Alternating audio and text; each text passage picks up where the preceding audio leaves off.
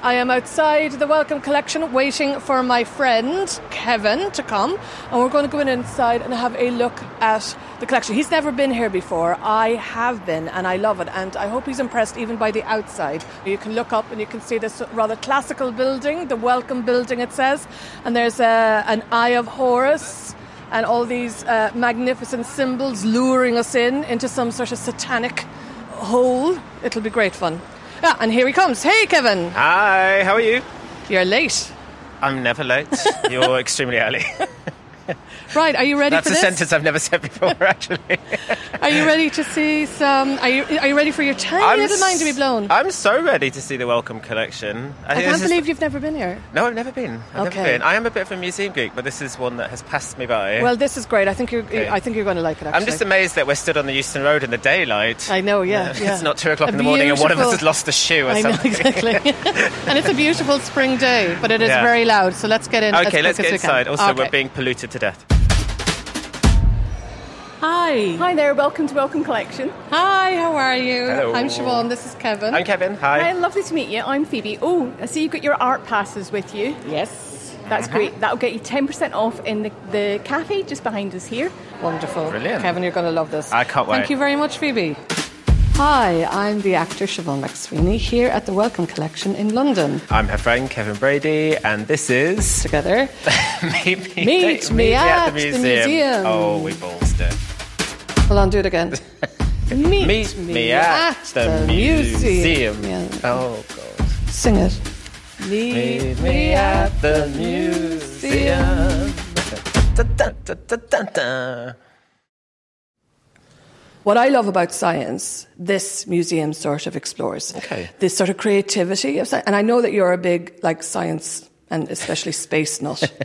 So I thought that, actually, of all the people to bring to something like this, because we could have gone to an art gallery or something like that, but actually the thing that people wouldn't realise about me or about the pair of us is that we both have a great fondness for Star Trek, and we have a fondness for Star Trek for different reasons, but outed, absolutely, nerd alert, but for different reasons. But we both love the idea of frontiers and of possibilities and the imaginative space. And I think cool space, cool things in space, and we are in a cool space here in the Welcome Collection. And I really think you're going to like it. Also, I think it's ridiculous you've never been here. I know, but you work around the corner. No, I know, but it's so weird because I do spend quite a lot of time in museums and galleries. I don't know, this one's just passed me by maybe, and I don't know about you, but during lockdown, of all the things, right? I really genuinely missed going to a museum. It's one of the first things I did when lockdown kind of loosened up a bit. Because it is a public space that is utterly democratic, because especially the way that they're mostly free, aren't they? Yeah, which is amazing. Even a library, you need a library card quite often to get in. But the thing about museums is that they're so democratic, you can... you nip in to use the loo and you end up wandering for 3 hours and having this amazing experience because you're connecting to past humanities. Okay then, right, so shall we go? Introduce you to the first exhibit, which is called Being Human. I presume you have your notebook out, you could take a few tips. I'm ready to note down everything I see. Great.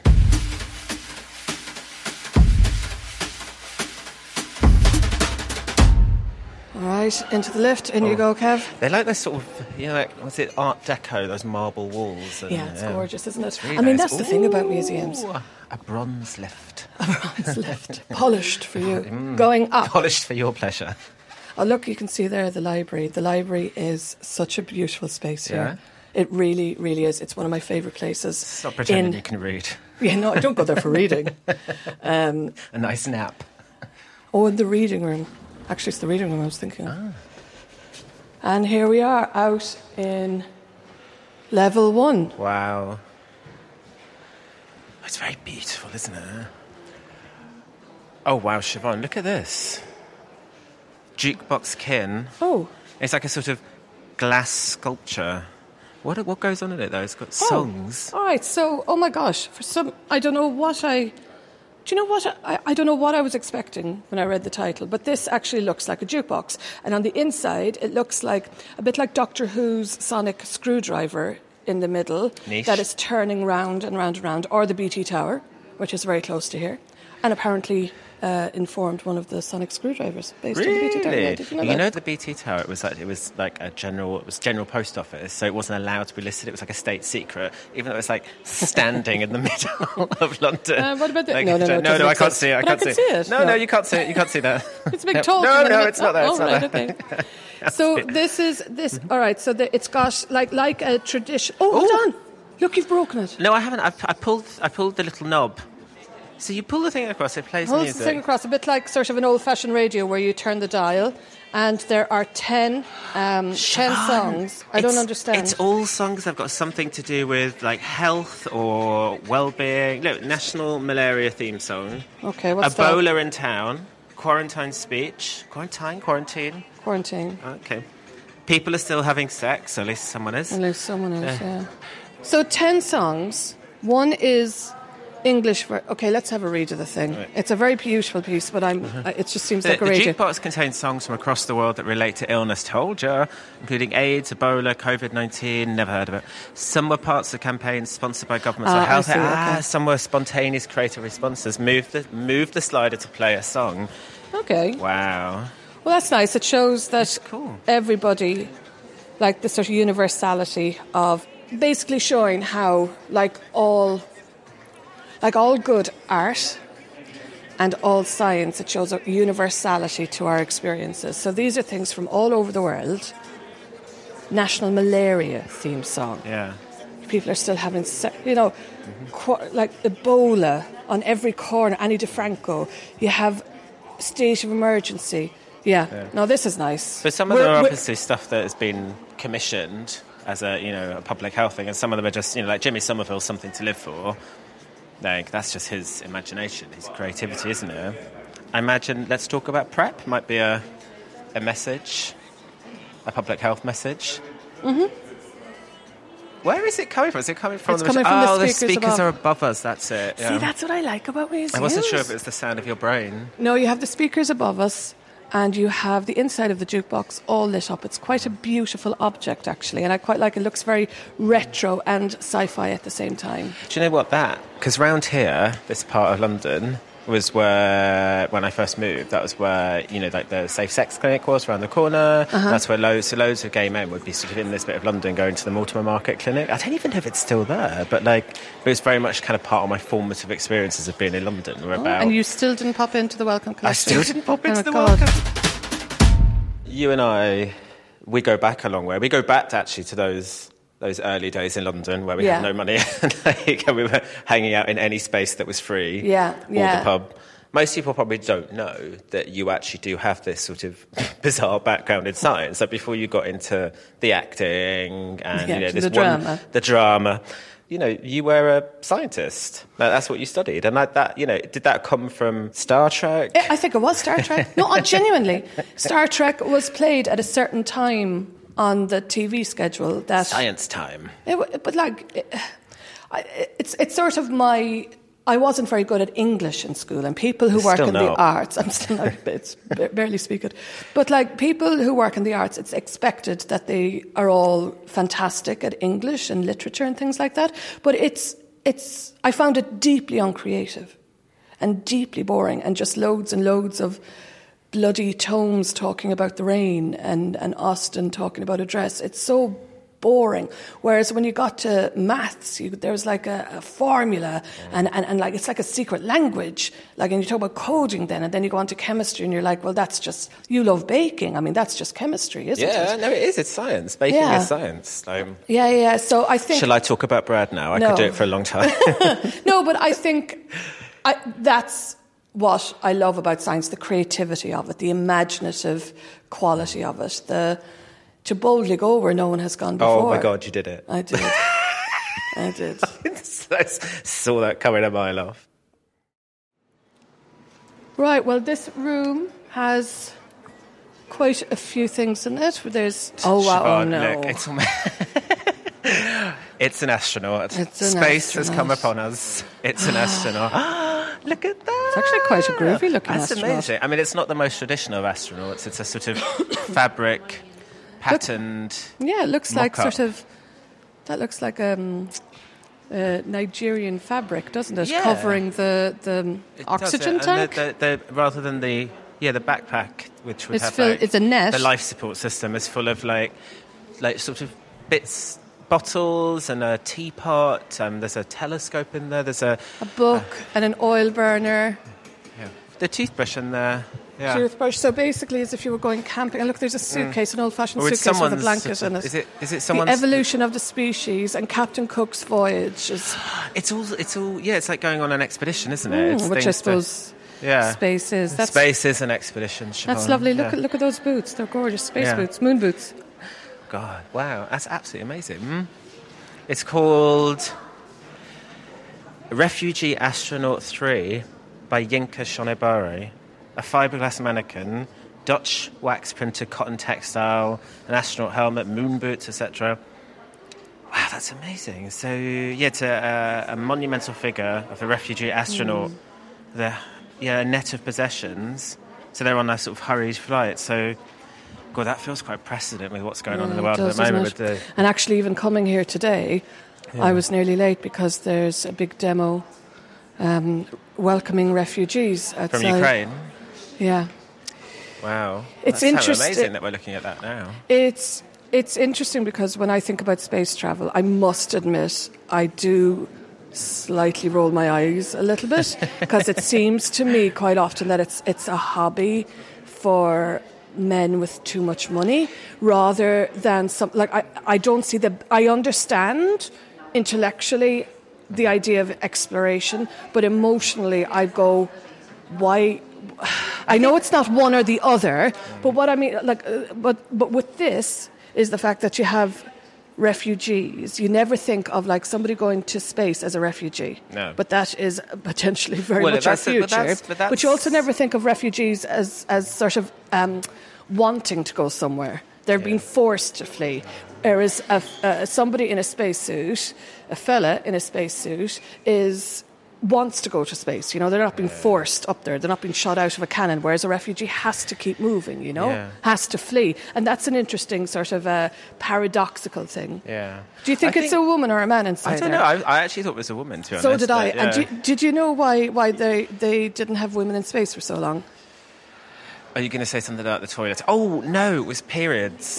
Yeah, and actually when they sent the first woman astronaut to space, then they provided her with 40,000 Tampax or something. Isn't that stupid? It's absolutely insane. Isn't that stupid? Just again, it only How many feeds. periods do you think you'll have in a 3-day period? But also thinking, the reason is that they wouldn't allow women in space because they were worried that because of the lack of gravity, that the blood would not be able to exit the body, thereby causing medical problems to the women. If you had asked any woman on Earth or in space, they would have gone, Are you mad? And of course, it just sort of feeds that little suspicion that there is something inherently misogynistic with space travel, apart from Jean-Luc Picard. I think at the moment, though, it does feel like space is, it's become really commercialised, hasn't it? NASA's putting out. It's not. People are literally making money out of it. And then back in the day, it was very much about human endeavour. But even that, the space it wasn't race, about human endeavour. It was about showing who had a bigger penis. But it's like, the space race was thing. But there's still amazing things came out of it. And I think, the science and the scientists who created that programme and the amazing things they did, there's so many human benefits that come from that. And that's a big lesson of science, isn't it? What can often be, so many early scientists were basically pursuing a hobby, but the things they discovered in that hobby have changed, human civilization. They've created the world we live in. And for sure, absolutely. But it also get off space. I'm get not off the back of space. No one's asking me to go to space for fear my little womb explodes or something. We really don't need that, not today. I spy someone. Hello, hi. Hello, really nice to meet you. So my name's Ruth Horry and I am a collections curator at Wellcome Collection. So I work in the exhibitions team, part of the team that work with this gallery and our other permanent galleries and our temporary exhibitions. Incredible. So, all right, you've got this empty space And you design the space, or you design the what items are going to go in here, or what's going to be shown? Is there a big warehouse with loads of more stuff out the back? If so, can I have a rummage in there? Is there, like, do you have a theme? How do you do it? Tell me, Ruth. So many questions. And I know, all good I got questions. far too excited. I'm sorry. And those are the questions that got me into working in museums in the first place. Oh, so really? These are all things that I'm really interested in. Wow. So yeah, I work as part of a team. Everything we do here is collaborative. And I've been working with this gallery since about 2020, but it was put together in 2019 by colleagues and former colleagues of mine, originally curated by Claire Barlow. And yes, it's designed. So the space that you see here opened in September 2019. And the theme of the gallery is, what does it mean to be human in the 21st century? And, we're all of us... What do you mean, Kevin? I told you that it was called being human. What did you think it was? No, but I only believe Ruth. Fish? I don't believe you. So, the world is changing around us, new forms of medical knowledge, a changing world. Sorry, I'm just going to interrupt you there. If anyone can hear water, it's because my legs are so tired. I've sat down, and there's a speaker just above me that is showing it's accompanying the images of McDonald's being flooded, so you can hear water. So if anybody needs to go to the loo while listening to this, there is a very, very good reason for that. Don't worry, we are not in a flooded room. We're perfectly dry and comfortable. Thank you, Ruth. I hope you're not going to go to the loo right now. I was going to say the aim of our museum is to make us all think and feel differently about health, but this is clearly making you feel something very immediate, which is part of what we aim for. Siobhan, where are you going? Stop running. But yeah, so the artworks in here are by a range of different artists. We bring together perspectives from scientists, from artists, from activists, and people with a diverse range of experiences around health. All of us have bodies. We're all of us experts in our own experiences of health. But sometimes we value different perspectives differently. So at this museum, it is about creating conversations that bring people together, bring those perspectives together, and challenge us all to start thinking and feeling differently. So have you got a favourite piece in this collection? Do you know what? I have so many. Yeah. I could be here all afternoon with you, but if we are just going to pick one, the PPE piece. Oh, yes. Yeah, it just feels so familiar, doesn't it? So we're standing in front of a mannequin that is dressed in PPE, which of course you know what it is. It's wearing a white hazmat sort of boiler suit, a green plastic full body apron, white wellies, a sort of like a motorcycle helmet kind of thing with a glass shield, then one of those face masks that we are all unfortunately so familiar with. And on the apron there is a photograph printed on paper of a young girl, and it's stuck onto the green apron. I think that's the thing that always, when you saw this during the pandemic and, we were watching all that footage of people in the COVID things. That's meant to be their face? Yeah, that's the face of the person wearing the PPE. Oh, God, that's heartbreaking. Yeah, because, of course, people dying in these hospital beds, they were lying there, and obviously, there's almost like an astronaut stood in front of them because they're covered in so much PPE. You can't actually see the face of the person who's caring for you. The last person you might... Oh, God, I'm going to cry. The last person you might ever see, but all you could see was a photograph that they'd pinned to the front of their gown. I mean, it's just... That's so upsetting. Yeah, also, do you know what's bizarre is that, how familiar with that we are? Because for the last 2 years... Yeah. It's all been about COVID, and we've seen so much footage. For me now, this is so powerful because it's familiar, right? But also because it shows that in something that is incredibly sterile and medicinal and scientific and aimed to not contaminate anything, the act, I just think of, from an acting perspective, I think of the action of taking your photograph, going to the photocopier, printing out a copy, cutting around the edges, asking your colleague to do some sellotape.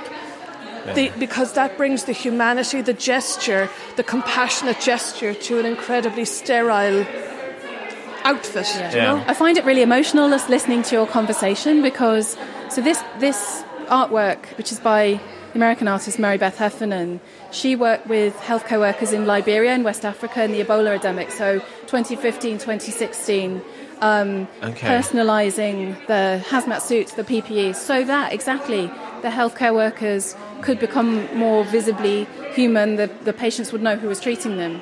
And these are conversations that may have felt quite distant and alien from a London audience until COVID hit. And you know, hearing you describe those kinds of, you know, emotional kind of conversations and questions we've all kind of been experiencing, for me, like this work is so powerful and it stays so powerful. And, you know, on the wall we've got a quote from Rosaline Biago, who is the healthcare worker who's pictured on the suit. Oh, really? And she describes her experiences of being her friends and relatives being frightened of her when she came home. Her landlord was evicting her from her accommodation because of the fear of the virus and what it meant to work like that. And actually, you know, we've heard experiences of healthcare workers in the COVID pandemic experiencing the same thing. So I feel as though these stories that are, you know, of Ebola workers, of healthcare workers in Liberia, you know, they have new resonances for us. They're still as powerful. And the artists continue to work with healthcare workers in the United States in COVID using similar techniques. So we're hoping to keep those stories kind of live in the gallery. It's so extraordinary, isn't it? Because it is something that, you know, you could have come here, you could have looked at this, it would have been, yeah, God, that's interesting, that's a fascinating fact. And then now, because of COVID, it's something that is so familiar to all of us now. Like, but it really resonates. As a building, you're responding to what's happening. So you're responding and you're evolving with the things that are happening outside. Exactly. And that piece, before COVID, I'd have walked past it. Now it stops me in my tracks and it makes me think of Ebola and of COVID. Do you know, like there's something connecting about these pieces, because you're not just sticking it in a glass cage and going, yeah, done, we don't need to do anything else. There's a conversation you're having. I don't think there's ever been a period where people maybe have, it's been so important, like healthcare has been so present constantly in our lives. It's been a constant everyday part through the pandemic, and then to sort of come to a museum where it's all about health and well-being, that's sort of amazing, isn't it? Because it did just sort of remind you. Yes, it reminds us, but it reminds us of something that isn't gone away and that I don't think we've dealt with yet. Not only from a viral point of view, but I think sort of psychologically and sociologically, I think we're getting through things, but we're not dealing with it because we're still in the middle of it. And I feel that this place in time, to not be too grandiose about it, but I think there is a place of healing here, because where else can we look at items that talk about our immediate experiences and allow us to process it? So should we go look at some other stuff? Would you mind showing us a few more things? Absolutely. Lovely. Follow me. Let's come and see some things. Are you enjoying yourself, Kevin? I'll come along as well. No, but are you enjoying yourself? I'm really enjoying myself, See? Yeah. This is cool. Yeah, it is. Science is cool. Oh, no, you've ruined it. Yeah. Should we call ourselves a name? Geek Squad. That's what I already called them. So follow me across the gallery this way. Lovely. And we're just going to stop in front of this. Wow. This is a picture, a very nice picture of a lady sitting in like what it looks like is a doctor's surgery, and she's got a lovely frock on. She looks as if she's about to do Strictly, and she's staring directly at the camera, and she's holding a white rose, and there's a gentleman medical practitioner beside her looking like he's hooked her up to something. I think he's about to take blood or an injection. Yeah. She's got the tourniquet on her upper arm, and she's looking at us, and she's got a very, very soulful expression. Oh, she's got one of those septum rings. I like those. Yeah, so I brought you over to a self-portrait by the American artist Kia LaBeija. You know, when you said that she looked like she could be on Strictly, I like that description because she describes her work as very cinematic and theatrical. And this is one of a series of self-portraits by LaBeija, which is titled 24. So this one is called 11. And her work deals with her identity as a black woman living with HIV. When she was diagnosed as a small child, the medications weren't there to let people with HIV live a normal life. In this portrait, she wears her prom dress as she sits on the doctor's bed, and this is her doctor's office. He's taking her blood, and this doctor's worked with her through her life. And she describes her work as a way of presenting in a defiant and regal way that she's still here. that this is her, and she meets our gaze in the photograph in a way that I think is really powerful. Incredibly powerful. Because it's so funny, isn't it? Because you look at it, you think, "Oh, that's beautiful," and then you hear the actual story behind it, and suddenly it sort of hits you, the life she's led. It looks operatic, doesn't it? Like with the white rose sitting on her lap, and the sort of the very dramatic lighting, and the staring out. You half expect her to open her mouth and an aria come out. And like operas deal with such heightened emotions, and this is Carmen. This is the 21st century's consumption, isn't it? Yeah. She's extraordinary. Yeah, that's very powerful. Yeah. And bringing the dignity and humanity back to something that has been so dehumanised, really. Yeah. Lovely, thank you. Yeah, thanks so much. That's amazing. So from here, we're just at the table case over here in front of us. Okay. So if we gather round, in this case, we've got several artworks, but what I wanted to talk to you about is the one in the centre, which is a red charity collecting tin. Yeah. So like you might see people collecting for out and about in shopping centres or on the tills of a checkout. This one is an artwork by Dolly Sen, and written across the red collecting tin is the fictional charity Help the Normals.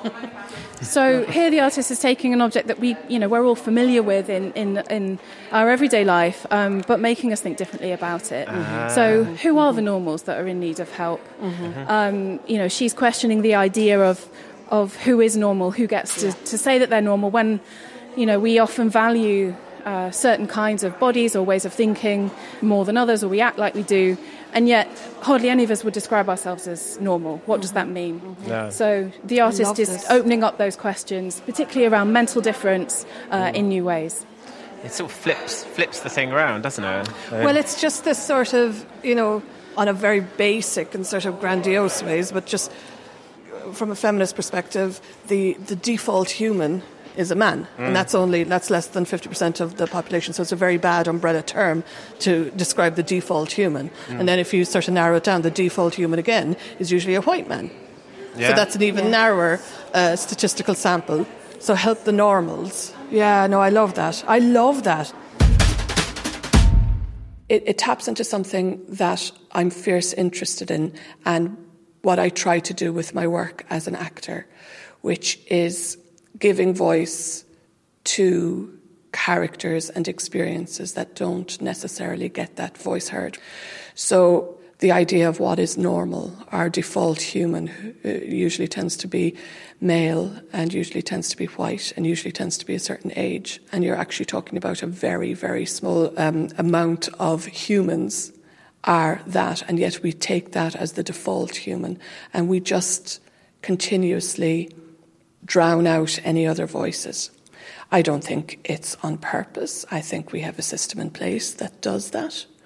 I don't think individuals, unless there's something wrong with them, want to promote that necessarily, but there is a system that does favour one group of people over another. And elegant artwork like this just really sort of forces you to have that conversation with yourself. Why do I think that a car seatbelt should be a certain height when I'm nowhere near that height? Why should medication be dosed, presuming that the average human is a certain size, shape, and has a metabolism that I don't have?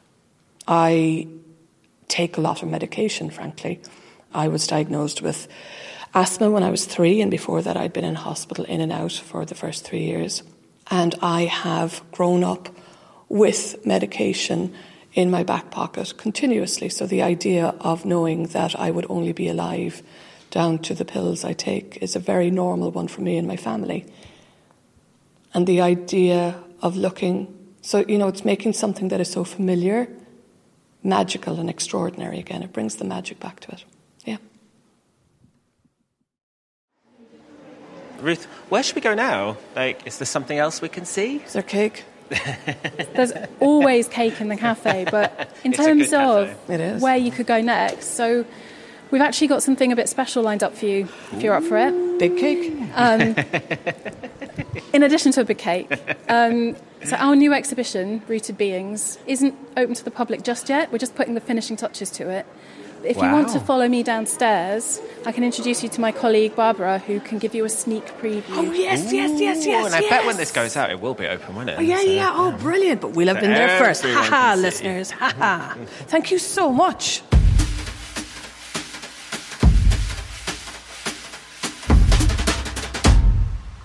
So we're after entering the exhibition space. There is green walls being lit up. There's these fabrics with these extraordinary illustrations on them. I'm now looking at what appears to be, I don't know, like a triffid. It does look like a triffid, does it? It's like something from space. Something, or like a really early Doctor Who. Yeah. It's probably some kind of plant that will eat us and digest us. It's a bit like we've stepped into the set of a science fiction film. This is pretty special, though, because this hasn't yet opened. We're here when it's not yet open. By the time this goes out, it's going to be open, so everyone will be able to see this. But we're getting like a special... We're getting a secret preview. Sneak peek. Well, and that is down to Barbara, who's curated all this and is going to tell us all about it. Hi, Barbara. Hi, Barbara. Hello, I'm Barbara Rodriguez Muñoz, and I'm the curator of Rooted Beings. Wow.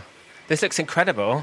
Absolutely amazing. So we know nothing about this because we know nothing. We know nothing in general. But I think we're the because it hasn't opened yet. I haven't read any of the blurbs or anything. So this is quite a special thing. Can you tell us, please, about this beautiful exhibition you've curated? Of course. You are our first visitors. It's an exhibition we've been developing over the last 4 years, inviting us all to reflect on our relationship with plants, our relationship with fungi, and to rethink how we relate to them. Okay, wow. Well, quite a broad remit, so then. So you had four years to do this. Did COVID get in the way of this exhibition? COVID got in the way a few times. I remember one of the artists in the exhibition, an Argentinian artist called Eduardo Navarro, who said that the exhibition, I was getting desperate because we couldn't open the exhibition, and he said that the exhibition will open will flourish when the light was right. So this like is a plant. Like a plant. So this is happening very, very soon. But it's been like a big entanglement of partnerships and archives and artists and organizations, and that there have been things happening, and this is the final opening of the exhibition. What makes it important to the Wellcome Collection? Like, why is it a Wellcome Collection piece? At Wellcome Collection, we look at the relationships between health, between life, and between art. And I believe that due to the climate crisis, it's a good moment to rethink our relationship with the vegetable world. So the way that we often see plants is as this passive resource for us to use. Plants are food, plants are medicine, plants are aesthetics. We can relax when we look at them. And we're inviting you to do something very different. We are inviting our visitors to learn from them. So what can we learn from plants? Can we learn to be more rooted? Hence the title, Rooted Beings. Can we learn to be more attentive? Can we learn to be more flexible, attentive to the elements, attentive to other beings around us? And the idea with this exhibition is that we start breaking this artificial wall we created between humans and nature, which, as we know, is eroding our health, our vitality, and even our imagination. Yes. So we want to kind of stimulate people's imagination and sense of vitality and reimagine how we can relate to the vegetal world.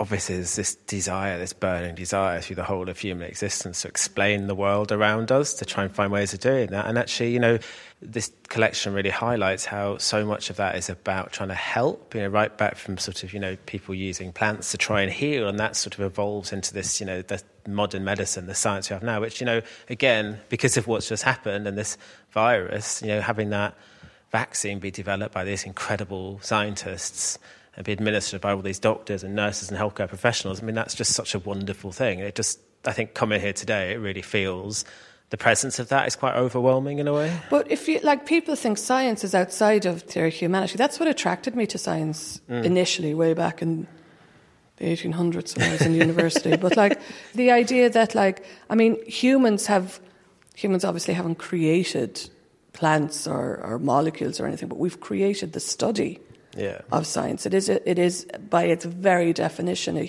a human-made endeavour, and this is a celebration of that endeavour. Yeah. The listeners can probably hear there is quite a remarkable soundtrack to this right now, and I want to know where this is coming from. Follow me.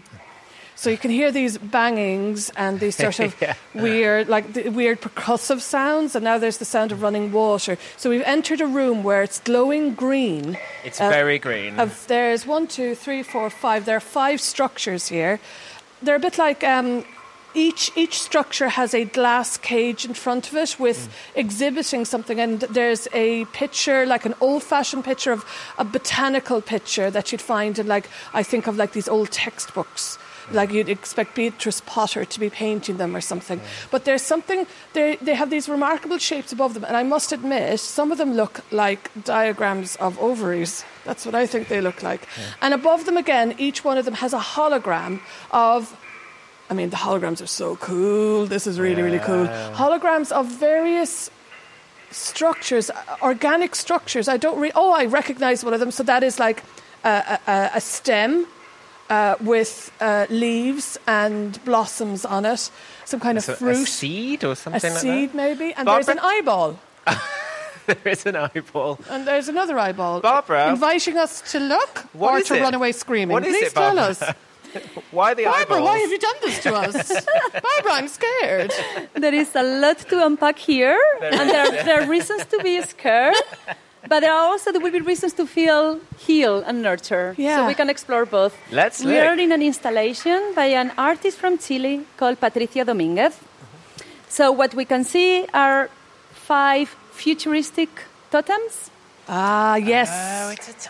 Each totem is telling you stories of violence, colonial violence, environmental violence, but also narratives of healing, indigenous healing, plant healing that are embodied in botanical collections. In this case, the collections at Wellcome Collection here and Kew Gardens.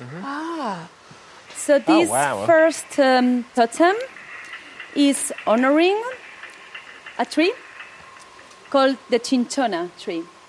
So you will recognize the tree for its reddish bark, and from its bark we extract quinine to treat malaria. Yes. So that's like... And tonic water. Yeah. And tonic water. So what we're looking at, so we've got some of the bark in front of us, and that's what they use to make the quinine, is that...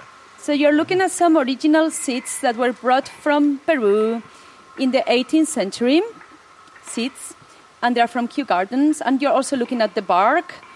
And this is telling you the story of how important quinine was for the expansion of the British Empire and the Dutch Empire and many other European empires. So what you see here is how these seeds were taken away from Latin America. The knowledge was also taken away and to Europe to establish mass plantations of quinine in places like Indonesia. So here we see a black and white image of people collecting harvesting quinine in Indonesia.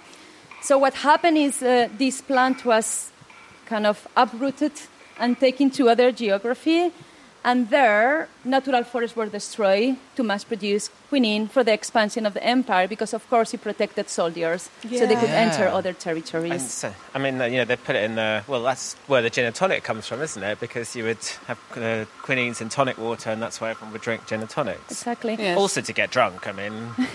So we have 1, 2, 3, 4, 5 of these totems, each honouring a plant. Yeah, absolutely. Focusing one particular plant that has been abducted almost, or stolen, or reappropriated. But also plants that are really powerful for different reasons. So here we have the Brugmansia, which has this beautiful bell-shaped flower, and is one of the most toxic plants on Earth. Wow. And it's... Don't go near it, Siobhan. Over there, you have the plants that are used to make ayahuasca or peyote.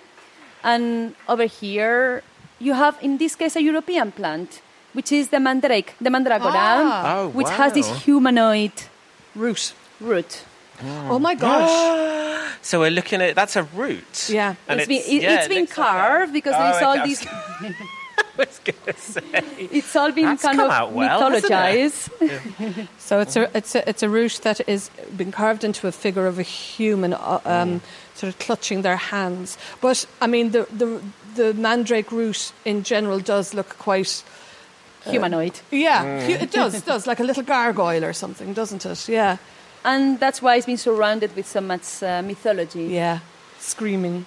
Oh, yeah, because it's like Harry Potter, isn't it? Where they And pull there mandrakes out the ground and they scream. We've crystals here again in the sort of the spell, the offering above it. And also we have some early drawings of mandrake, which are really interesting because they used to assign it a gender.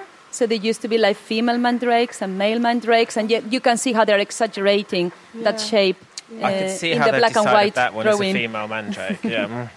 Yes, it's the higher intellect of that particular plant, I think. I wonder if it was a man that decided that.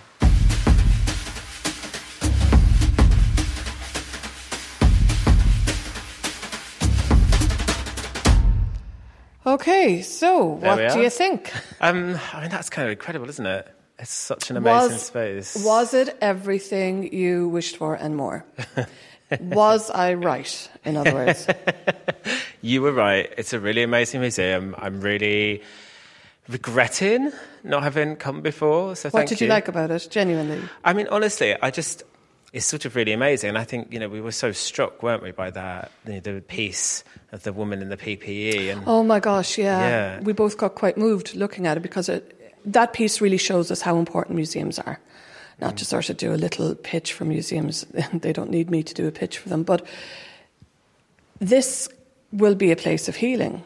This is a place where through items and through curated and artistically created items, we can heal from the experiences that we've had in the last couple of years. I used to think that my time in university was good for one thing only, which was the sort of social side, the lifelong friends I made when I was in university. I never really thought so much about what I was studying, or more accurately, not studying.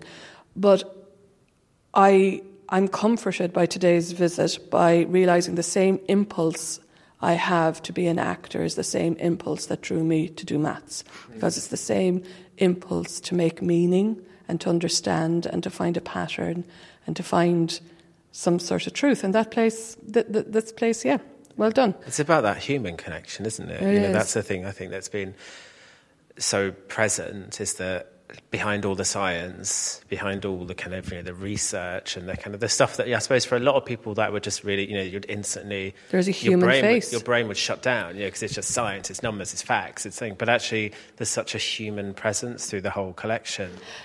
Do you think I'm even more amazing now, Kevin?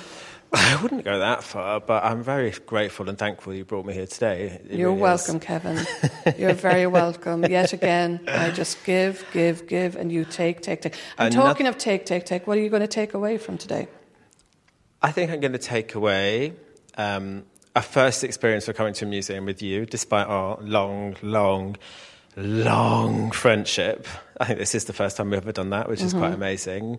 And I think I'll be back, because I do think, as someone who is interested in science, I just don't know why I've never been here before. It's a museum dedicated to a really special part of humanity. Great. Well, you're welcome. Thank you, Welcome Museum. Thank you, Siobhan McSweeney. Thank you to the museum for allowing me to show this very special place to Kevin Brady, and now he feels very indebted to me, and that's the dynamic I prefer. Good night, and will I buy you bless. a drink now? Yes, absolutely. Thanks for listening to Meet Me at the Museum with me, Siobhan McSweeney. And me, Kevin Brady, here at the Wellcome Collection in London. If you like this episode of the podcast, please rate, subscribe, or tell a friend. And don't forget, you can show your love for museums with a National Art Pass. It gives you great benefits at hundreds of venues while raising money to support them.